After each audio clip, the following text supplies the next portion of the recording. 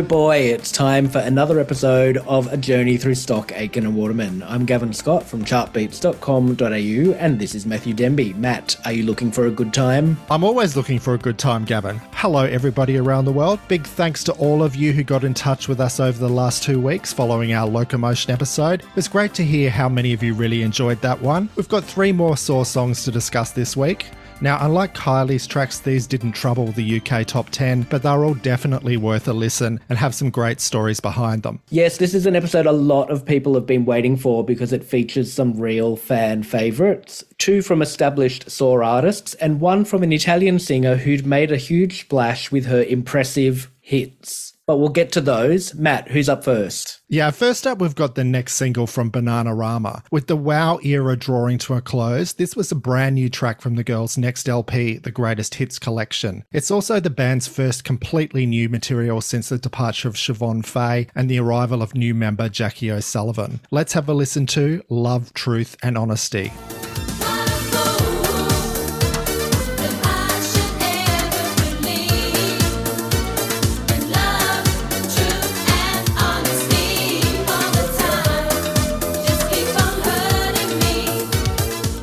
That was Love, Truth and Honesty, which charted in the UK in September of '88, peaking at number 23. Elsewhere, it reached number 1 in Finland, 12 in Ireland, 20 in New Zealand, 25 in Switzerland and 32 here in Australia. It also got to 89 in the US, which was sadly the band's very last appearance in the Billboard Hot 100. That's a fairly disappointing showing for what was a pretty good single, don't you think, Gavin? Yeah, it must have come as a little bit of a surprise because it received a big promo push together with the Greatest Hits Collection album. You know, there were lots of ads, which we'll talk about in a little while. So the song would have been in people's consciousness. They would have been aware that it was out. Did the album overshadow the single, perhaps, and people just got the album instead of shelling out for this new single from Bananarama? But yeah, I think they would have been expecting more for this. Yeah, definitely. And as you mentioned, this being the lead single from the Greatest Hits Collection, there was a lot going on in terms of promo. In the UK, there was a Genius TV campaign with various members of Parliament dancing very badly to the hits. Have you seen that one, Gavin? Oh, I have indeed, yes. Politicians and music should not mix.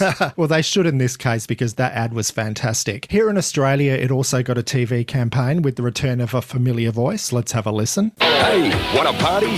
Bananarama's Greatest Hits Collection, the party album for summer, with 14 great dance hits including Venus, Shy Boy, I Heard a Rumor, and their latest, Love, Truth and Honesty. Better grab Bananarama's Greatest Hits Collection for your party now on CD, cassette, LP and music video. Hey, want a party? Yeah, well, with that kind of push and a killer track list, this album was bound to be a big hit around the world, which it was. It got to number 3 in the UK, while WoW only got to 26 there. Yeah, and in fact, it's their highest charting album in the UK. And yeah, I mean, it's a Greatest Hits album, so that's understandable. But it did chart higher than any of their studio albums in the UK, which is interesting. Obviously, in Australia, WoW had reached number 1. It also went triple platinum, so it was a big, big success. Yeah, a lot of money behind this. Another part of the promo strategy was a big launch party the girls hosted in London, and it was a rather awkward affair for one person in particular. New member Jackie O'Sullivan told the Fascinated with Garode Farrelly podcast, and I quote, "It was really weird. The album launch in Soho had none of my pictures on the wall at all. So I was the girl in the record launch, but the album cover and the pictures, there was nothing of me. Someone kicked off, it wasn't me, and said, why have you got her here if you're not actually representing her, if she's nowhere to be seen? I should have got some messages from that way back then." Awkward, Gavin, awkward. There was one thing that Jackie did get as part of Love, Truth and Honesty, and that was a co-writing credit on a Bananarama single. She was there with Sarah and Karen as one of the co-writers, with Stock, Aitken and Waterman, of course. But what was it like for Saw to work with the new look Bananarama? Let's hear from Mike Stock on what Bananarama was like with Jackie in the mix. Here he is. Jackie never involved herself in the studio with the writing in the way that Siobhan did. I don't know why, and obviously we had nothing to do with why Siobhan left or they took on Jackie, so that's all internal to their world. I would have preferred, honestly, to have gone straight to a duo as opposed to just bringing in a third member. But so in the end, when we sat down and wrote, I'd be sitting there with Sarah and Karen. Well, Mike Stock would get his way in a few years' time when the duo version of Bananarama would in fact come back to work with Saw or SW. What are we calling Stock and Waterman? SW? SW. Anyway, we'll get to that. That's for future episodes. But it is worth noting one thing, Matt, isn't it? Yeah, that was the first and last time that Jackie ever got a writing credit on a Bananarama record. She didn't get anything on Pop Live. So yeah, interesting little moment, but it was only one moment. So we got another insight into the state of the new Bananarama lineup around this time as well, with the girls preparing to hit the road for the very first time after years and years of promising a tour. Jackie told Garode Farrelly on his rather wonderful podcast that things started to go awkward very quickly. Quote, I remember still being a big party girl, but having to go to a lot of dance rehearsals.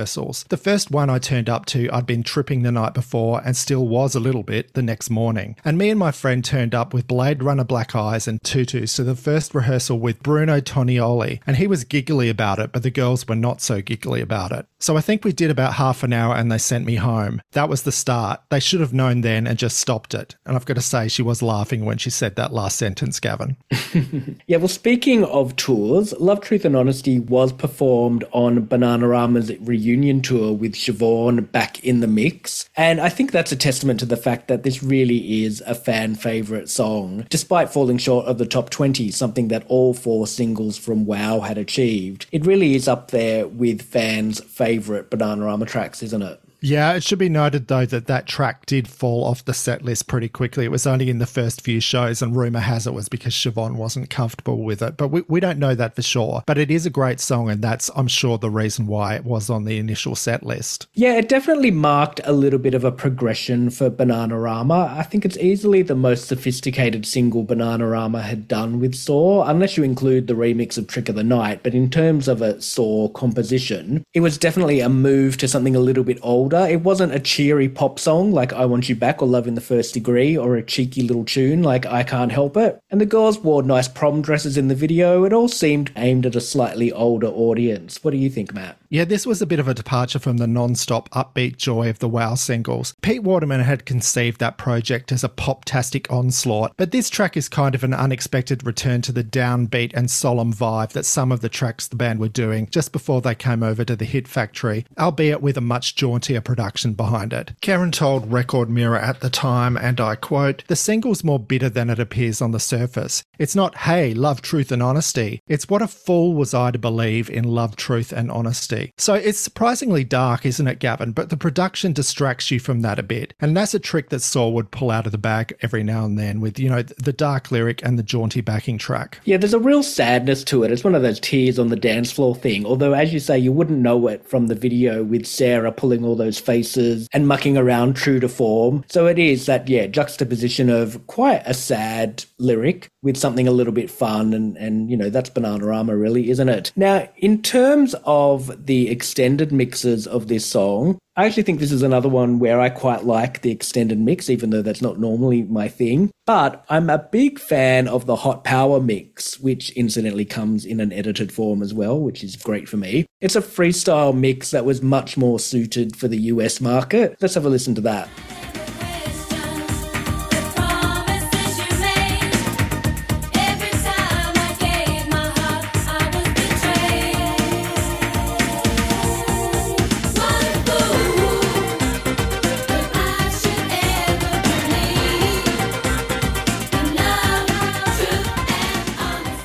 Matt, what do you make of the Hot Power mix of Love, Truth and Honesty? Yeah, freestyle's definitely the word, isn't it? And the other thing that springs to mind is Pet Shop Boys' Domino Dancing. Yeah, it's a shame it didn't push it higher up the US chart, but despite the lack of chart action for Love, Truth and Honesty, not only could the girls console themselves with great sales for Greatest Hits collection, but they entered the Guinness Book of Records, didn't they? Yeah, that's right. It was around this point that they got a big mention in the Guinness Book of Records as the all-girl group with the most UK chart entries, and that's a record that they still hold to this day. That got spun as being the UK's most successful ever girl group. The Spice Girls might dispute that now, though, don't you think, Gavin? Well, in terms of worldwide sales, yes, but they didn't actually have that many singles. But from a brand new song by Bananarama, we come now to another Saw regular returning with new music. With the first single from her second album, Wicked. This is Sunita with I Don't Believe in Miracles.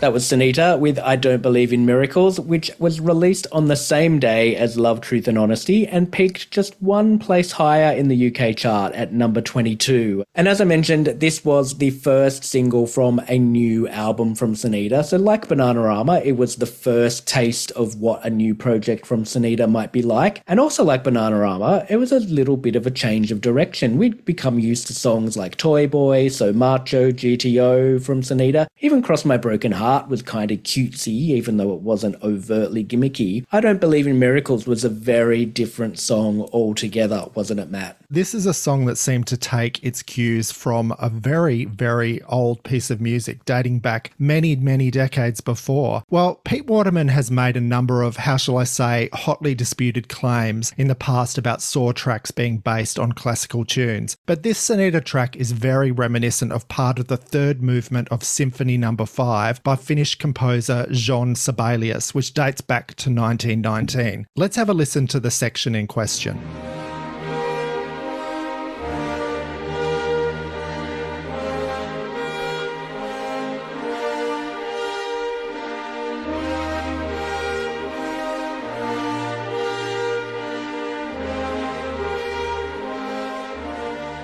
Right, so that's quite a well-known element. Apparently it came to Sibelius when he heard a flock of swans taking off from a lake one day. And Sunita isn't the only act who's come out with music that's widely perceived to have its roots in that moment of birdwatching. Very similar sequences have appeared in a string of other songs, most notably in a song called Since Yesterday by Strawberry Switchblade. Let's have a listen to that.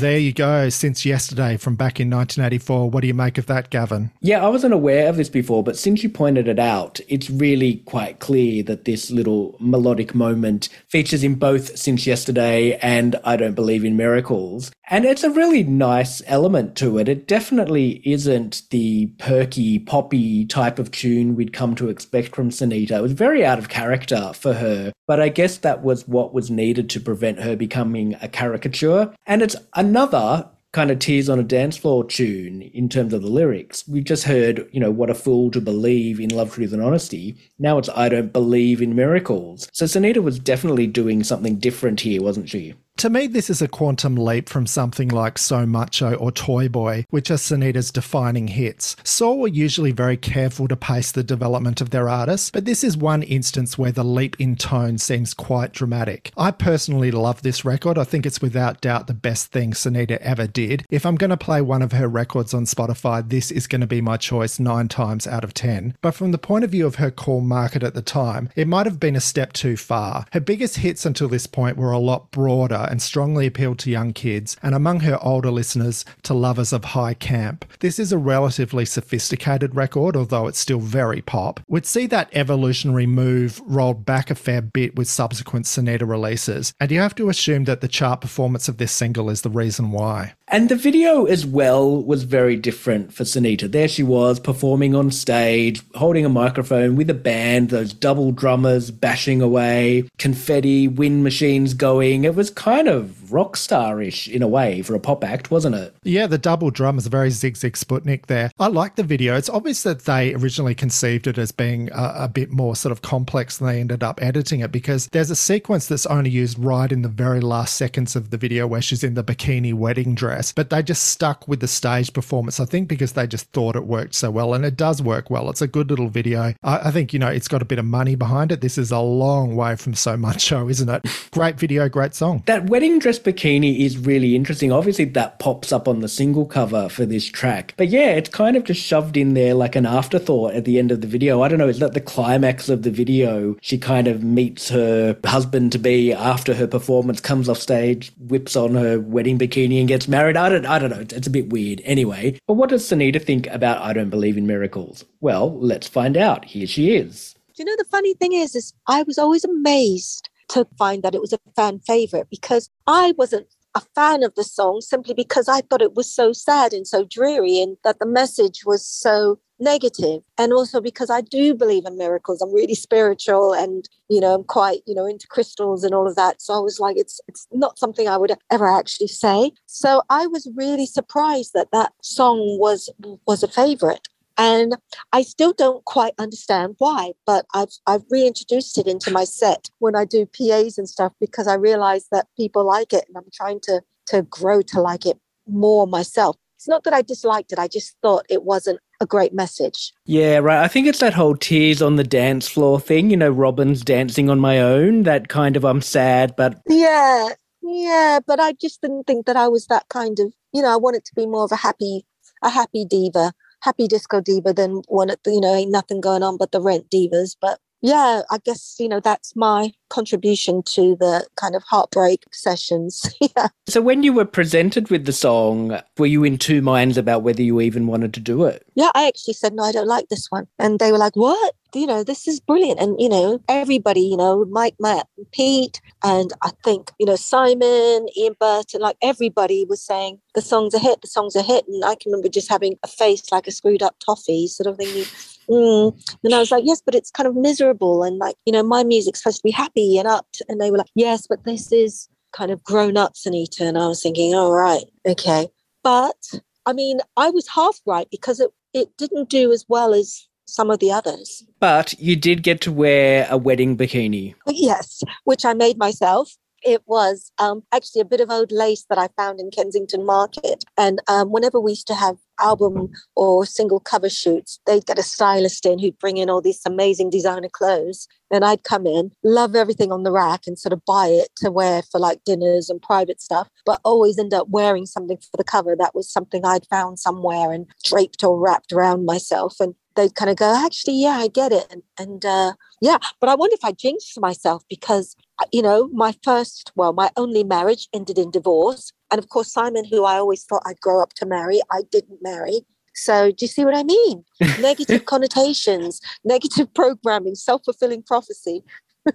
So it's interesting that Sunita wasn't actually that in favour of this single, even though she appreciates it's a good song. She didn't really gel with the lyrics for kind of a different reason, because she's an optimist and, she does believe in miracles, as she said. But I think at the root of that is, yes, her realising that this was quite different and out of character for her. But the fans do love it, and it has held up very well. I do prefer Toy Boy and GTO, being the pop fan that I am, but I do love this. It's a really great track, and listening to it all these decades later, it still sounds really good and possibly hasn't dated in the way that Toy Boy and GTO have a little bit, and So Macho as well. Now, for whatever reason, and we are going to discuss the reasons, this was the last time Sunita worked with Saw as a trio, wasn't it? Yeah, that's right. And there are different stories out there as to why Sunita stopped working directly with Saw after this single. In his book, The Hit Factory, Mike Stock wrote about creative differences driving the two parties apart. Quote, what Sunita really wanted to do was to sing soul. It has been said that Saw dropped Sunita in favour of Kylie Minogue. However, Sunita was never on the PWL label. She was always on Simon's Fanfare label. And by the time Kylie came along in 1988, we were all moving on. Sunita has made it clear she wanted to do different kinds of music. She had a good voice and she certainly could sing soul, but that wasn't what the public wanted at the time. Sunita wanted to reinvent herself, but reinvention rarely works, especially in the case of chart pop stars. For his part, Pete Waterman has spoken in the past about Simon Cowell refusing to wait for a time when Saw could become available to work with Sunita again and deciding to go his own way with other producers. We have a likely idea of Simon Cowell's perspective from a book called Sweet Revenge, The Intimate Life of Simon Cowell by Tom Bauer. Now, it should be noted that this book is an unofficial biography, but Cowell famously sat for multiple interviews with the author in an effort to manage its contents. That Notebook claims that Waterman became disenchanted with the Sinitta project while travelling on the Hitman Roadshow. Bauer writes that the cost was, and I quote, Waterman's refusal to assign another of his best singles to Sinitta. It seems that the musical path that had been chosen for Sinitta with her prior material might have also played a role in creating the impasse. Bauer quotes Cowell as saying to Sinitta, I feel physically sick when I hear Donna Summer because after Toy Boy I can't get those songs for you. Only Pete and no one else can give you that quality of material. Thoughts, Gavin? Yeah, it does seem to be quite a few reasons for why this working relationship fell apart after this single, with everyone, I guess, putting their 2 cents worth in. And Sinitta herself has some thoughts about the end of her working relationship with Stockache and Waterman. Let's hear them now. It was going really well, and I sort of had actually a secret crush on Mike Stock, which I never talked about. I thought he was really cute, and it was all really good. I was a bit upset with them because I'd really wanted Better the Devil You Know, which of course Kylie got. I remember actually having a stamping my foot tantrum about it as well. Like, she gets all the best songs and I really want that song. And, she got a song in French and I never got a song in French. And, just random ranting about everything. But I really, really, really, really wanted that song. So apart from sulking about that everything was really good. So you didn't work with them again. I mean, you still did stuff with PWL, but do you know why after I Don't Believe in Miracles you didn't do any more Saw tracks? No, I don't really know. I think we were growing in different directions. I wanted to sort of do a bit more kind of grown-up stuff. And we'd had a conversation about how, sexy, Kylie was coming of age. And so she was going to be going more sexy. And they thought they'd move me to a different direction and that Kylie was going to be coming more into my lane. And I was finding stuff like that really unfair and sort of thinking, well, it's not fair, because I kind of want to do what I want to do. But yeah, like you said, I still worked with PWL. Sinitta did record a couple of other tracks with Saw around this time, How Can This Be Real Love and Do You Want to Find Out, but those songs wouldn't see the light of day in the 80s and would eventually be included on greatest hits collections down the track. Let's take a listen. Tell me how can this be real love? How can this be true? How can this be real love when someone else is holding you too? Do you wanna find out? I wanna know what's on my mind. Do you wanna know what I've been thinking? Do you wanna find out? I wanna know what's on my mind. Do you wanna know what I've been thinking? So it's unfortunate that this was the end of the road for Sinitta and Stockache and Waterman. They had made some great pop tracks together. I don't think either of those unreleased songs we just heard would have been big hits. It's great that they were eventually released, and they do show that Saw were trying to make the more mature, even slightly soulful thing work for Sinitta. But all it might have taken was one more song as good as I Don't Believe in Miracles in this new, more mature vein for the public to move with her. Perhaps Sinitta was right to demand her own Better the Devil You Know. What did in fact happen was that she went back to the cheery, bright, poppy stuff with a string of cover versions, starting with her next single, right back where we started from. And it's alright, and it's coming on. We gotta get right back to where we started from. Love is good, love can be strong. We gotta get right back to where we started from. Right Back Where We Started From kept Sinitta in the PWL stable, being produced by Pete Hammond. Here's what he recalls about working on that track. Saw didn't want to work. They said, Mike said she's too cabaret. And so it was Simon Cowell and Chili Rutherford that got me to do a track with Sinitta. And they chose Right Back Where We Started From, which was written by Pierre Tubbs, who I'd met years and years ago when I was a teenager. He tried to get my wife and the other girl singer from our band to record in his studio, and he wanted to nick my wife and my mate's wife and promote them as two girls, Anyway, it never worked out. But that was Pierre Tubbs. But he wrote this song. All the while I was doing it, Pete Waterman kept saying, you got it all wrong, you got it all wrong. And he never came in on the sessions, but he said, the bass is all wrong, the bass is all wrong. I said, no, it's not, it's great. And eventually they had egg on their face because it was the biggest hit that she'd had from our stable. Made number 4, whereas the previous attempts had done as well. I don't think they were really, their heart was really into it with her, Having produced her as opposed to mixing, because you'd mixed her earlier stuff, having her in the studio, how did you find her? She was very sweet, actually. She wasn't difficult to work with, but she hasn't got all the, we call it vocal decorations, where they go, and all bits on the ends and the start. She just sings it straight and a bit, which is why Right Back Where We Started From kind of works, because it's very staccato kind of lyric and delivery. So it kind of worked for her. With such huge success for one remake, top 5 in the UK, top 10 in Australia, more followed, including Love on a Mountaintop, produced by Harding and Curnow, and Hitchin' a Ride, produced by London Boys producer Ralph Rene Moe. Let's have a listen to them. Love on a mountaintop, so high that we won't ever stop. Making love on a mountain, drinking love from a fountain. Hitchin' a ride,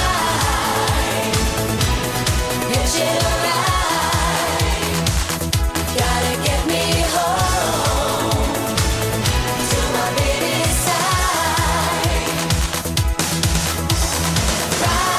Ride, hitchin' a ride. Matt, what did you make of Sunita's shift back to such cheery pop after I Don't Believe in Miracles? Well, I think it was right on the money to begin with. Right Back Where We Started From was very on the money as a song choice with good production. It was a great start to Sunita's post-Saw career. It got to number 4 in the UK, and it was her long-awaited big chart breakthrough here in Australia, reaching 7 on the charts. And that's far better than any of her Saw singles did here. None of those broke into the local top 40. I think she was let down later on with some of the song choices. They weren't up to the standard of the first one, but I think she showed what she could do with Right Back Where We Started From. Yeah, for me, it was a case of too many covers. I agree. Right Back Where We Started From was excellent. You know, Pete Hammond did a really good job on that. Sunita did a really good job on that. The video's fun. I mean, it's a cheap fake beach scene, but she looks like she's having a great time in the video. It was really a good clip for that track. But after that, I mean, Love on a Mountaintop and Hitchin' a Ride, I just found them a little bit,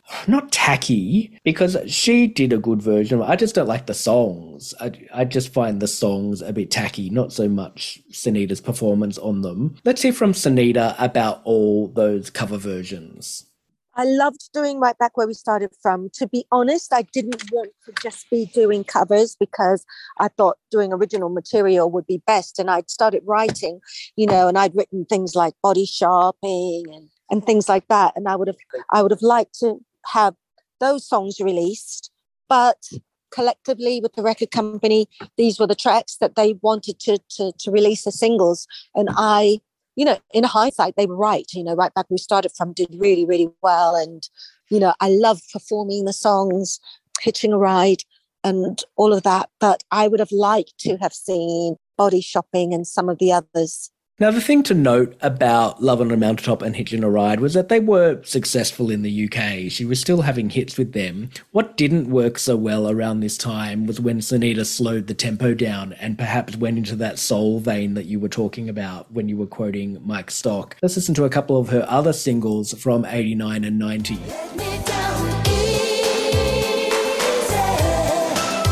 just like a little newborn child. If the wheels of time see us drift apart, don't ever lose your stride. Just put me down easy. Make love with affection. Sing me another love song, but this time with a little dedication. Sing it, sing it, sing it, sing it. You know what I like. Give me love. So that was Lay Me Down Easy, another of the singles from Wicked, and Love and Affection, a cover of the Joan Armour Trading track, which was her last single for Fanfare. Matt, what did you think of Sunita's down-tempo tunes? Well, I think it's another situation like the Bananarama curse. Sunita's market wanted fun and upbeat material, just like Bananarama's fan base did. And it probably didn't matter how good the slower material was. Her public wasn't looking for that kind of vibe from Sunita, and they just weren't going to buy it. Yeah, Yeah, I did like Lay Me Down Easy. I thought it was a really good track. It absolutely tanked in the UK, unfortunately. And I think Love and Affection was kind of lost in the mix when Fanfare kind of disintegrated. Sunita moved on to Arista and she did more covers. Shame, Shame, Shame. She did the Supreme EP. She did Aquarius. It kind of felt like she'd painted herself into a corner a little bit, or her record companies had painted her into a corner where all she was putting out was these cover versions. You know, some of them did okay. Shame, Shame, Shame did okay. But I don't know. I think the fact that I Don't Believe in Miracles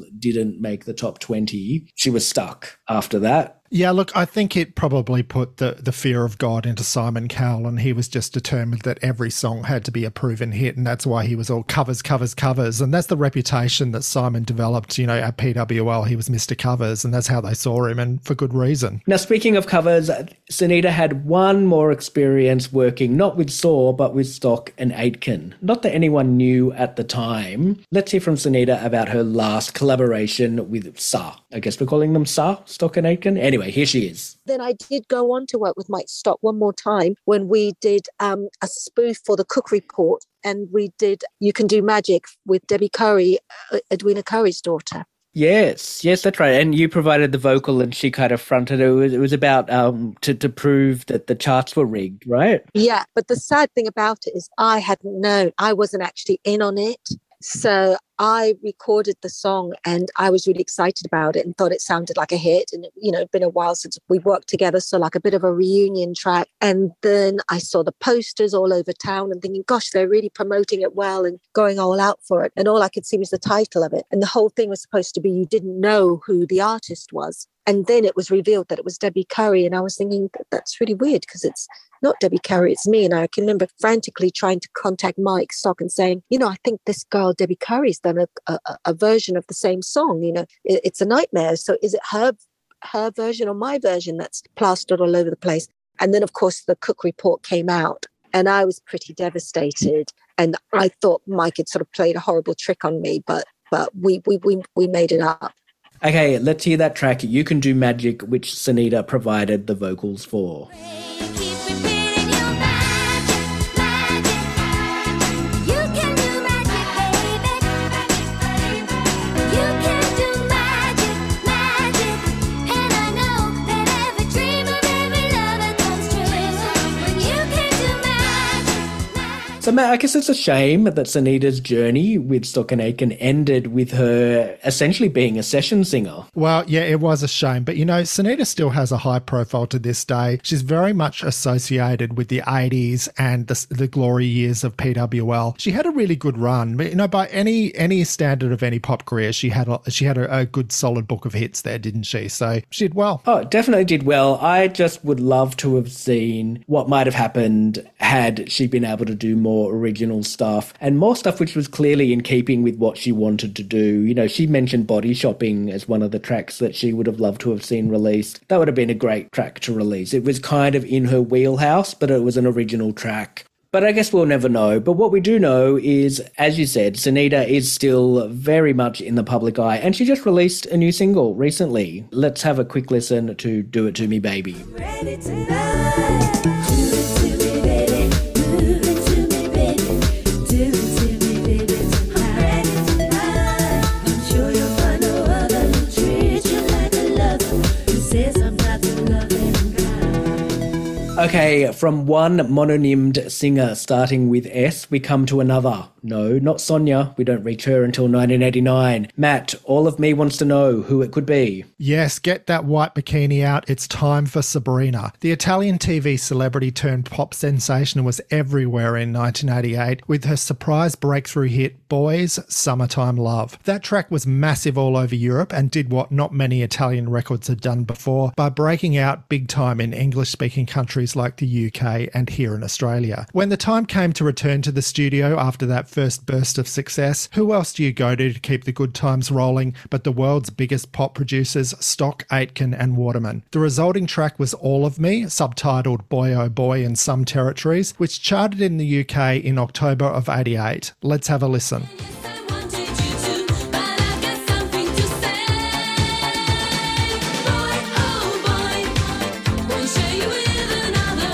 All of me wants all of you.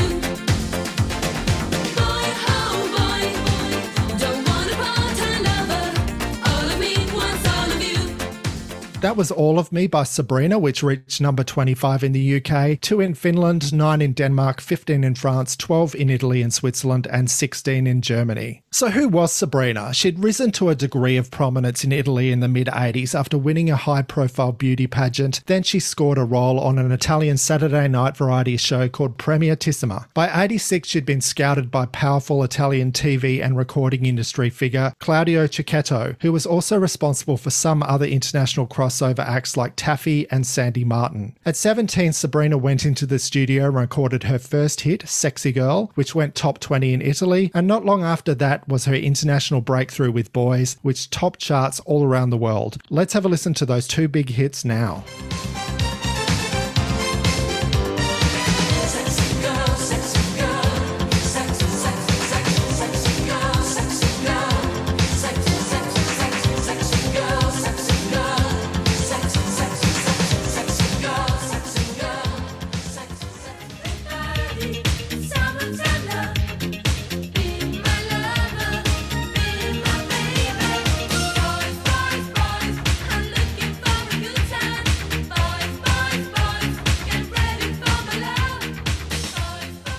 Now, as well as being a great Europop song, Boys also had something else working in its favour. A video that a lot of straight men who ran music TV could not get enough of. I couldn't believe it when I first saw Boys played late at night here on MTV Australia. Now, for some context, that was an outlet whose usual fare at the time was things like Michael Jackson and Whitesnake. And then on comes this Europop track, and that's a genre that MTV Australia would not usually touch with a barge pole. When Sabrina's bikini started falling off, exposing her nipples, I understood suddenly why they had an interest. Do you remember that, Gavin? Yeah, I do. I remember MTV Australia used to play all those topless videos. There was an R-rated version of Poison by Alice Cooper, and that got flogged because it had bare breasts in it. Yeah, any video that had a little bit of raunch in it would get played to death on MTV Australia. But what an attention-grabbing single Boys Summertime Love was. Or obviously the thing that grabbed all the attention was that video. And without that swimming pool clip, I doubt it would have been anywhere near as big. But I have a confession to make. Like so many other teenagers in Australia, I did pause and slow-mo those crucial nip-slip scenes. Oh my God, Gavin. Even though in 1988 I was starting to work out what type of pop star I actually fancied, I did take a close look at just how badly that white bikini did contain all of Sabrina.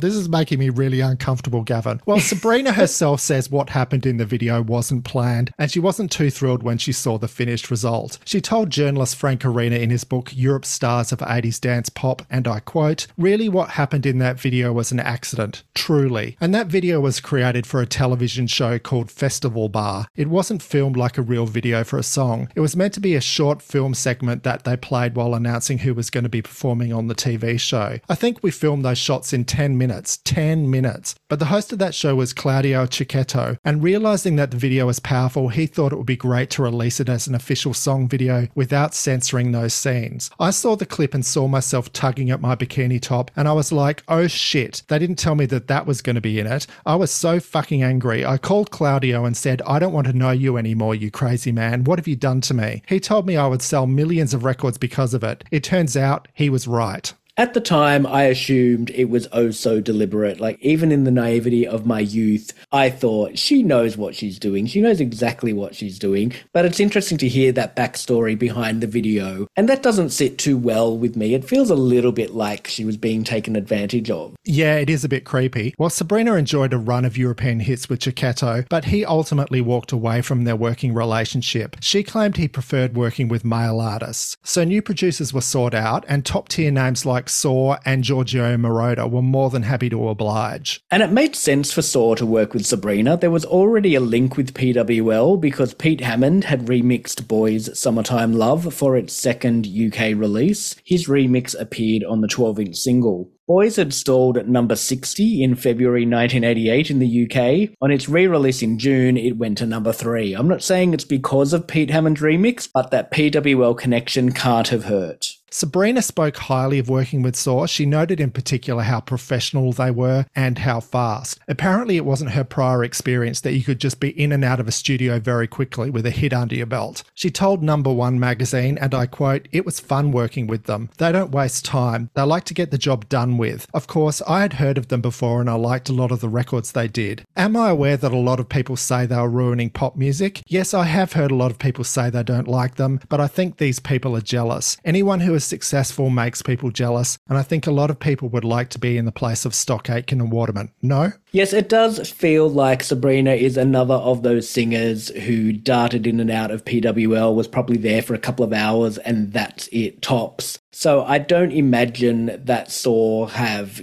particularly vivid memories of working with her. That wouldn't be true for the videos though, because this was released on PWL in the UK. So I'm assuming PWL had some involvement in the UK clip, because that looks very much like a PWL video. It's kind of got, the singer up the front with a couple of dancers behind her, very much of that kind of Rick Astley style video, like Together Forever, that kind of thing. And, there's not a swimsuit in sight in the British video. She's got there's some busty dresses, but she looks like a pop star. She's got her hair done nicely. She's got great makeup and jewelry and that kind of thing. It is a very stylized video compared to the European video, which it's, Sabrina cavorting around with a variety of musical equipment and soft toys on the beach. And there's some bizarre scenes where she's playing with the rips in the jeans of a guy in her band. It just feels thrown together. If Boys wasn't a deliberate video, this doesn't seem like a deliberate video. So the UK clip is much better, in my opinion. What do you think about the two videos, Matt? Yeah, the Italian video looks very much like something from one of those Italian magazine shows. She's on this very sort of cold and wet and wintry looking Italian beach trying to look like she's having a great time, but I think she looks really cold actually. Of course, she's in her white swimwear, and then there's those laughable sequences with her, attempting to play various musical instruments. There is some crossover with that in the UK version of All of Me, where she is playing a guitar as well. But like you say, the UK clip is great. It's got that sort of innocence and joy about it, whereas the Italian one is, how shall I say, a little bit more overtly sexual. Oh, it sure is. Now, as a song,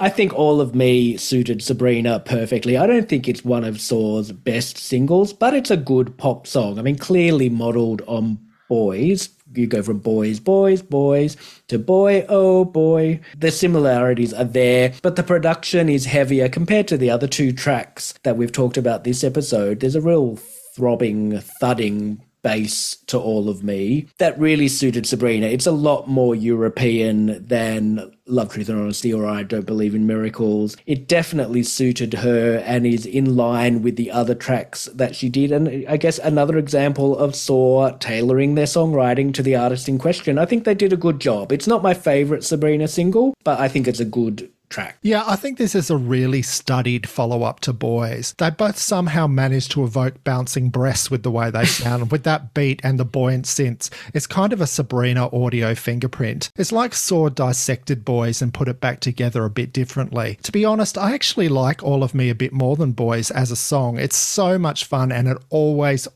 makes me smile. It always cheers me up. But Boys being such a huge hit is always going to overshadow this song. All of Me sold really well all over Europe, but in the UK and Australia, the Sabrina wave had ebbed. This song didn't really have the sensation of the raunchy video behind it to push it. It was released on PWL Records in the UK, so, they tried to tailor it for the UK market, but it just didn't fly. I'm still always going to love it. I think it's a lovely, buoyant, summery, innocent, fun pop song. Now, in the bonus material, we'll be talking about some of Sabrina's non-Saw releases. Obviously, she went on to have many, many more singles. A couple of them had PWL mixes. And her music career has continued pretty much until today. I mean, she doesn't do that much music, it seems. Every time I look on Instagram, she's on a beach somewhere, posing in a swimsuit. Some things never change. But she has kept her hand in with music over the years, kind of like Samantha Fox, who in fact she has duetted with. It's not something she does all the time, but she hasn't left the music industry completely. Yeah, it's great to see Sabrina still out there. She's got a very active Instagram feed for those who haven't seen it. I read a great feature on her in an Italian newspaper the other day with her husband. She's happily married. She's got a teenage son. She's obviously enjoying life, and she's not really aged a day. She looks fantastic. So well done, Sabrina. Yes, Sabrina and her 1 million Instagram followers. Now, what's interesting about the 3 singles we've talked about this episode, and in fact Turn It Into Love from the last episode as well, is that it was 4 Saw singles in a row that peaked in the 20s. It was 21, 22, 23 and 25, which was a bit of a come down from the types of chart positions Saw had become used to in 1988. Well, that is going to be restored. We've got a really solid lineup of pop gems next episode, 2 of which put Saw back in the top 10. And instead of a bit of Italian, we're going to have a bit of French. Oui, French via Melbourne, perhaps, Gavin.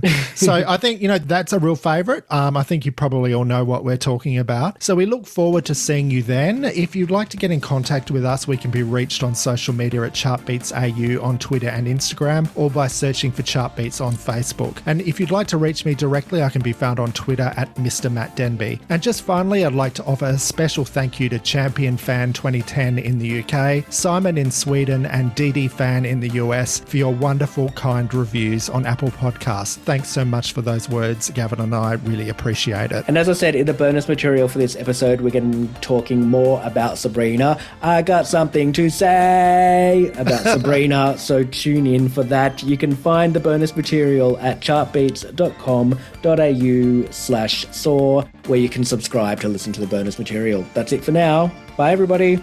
Bye, everybody.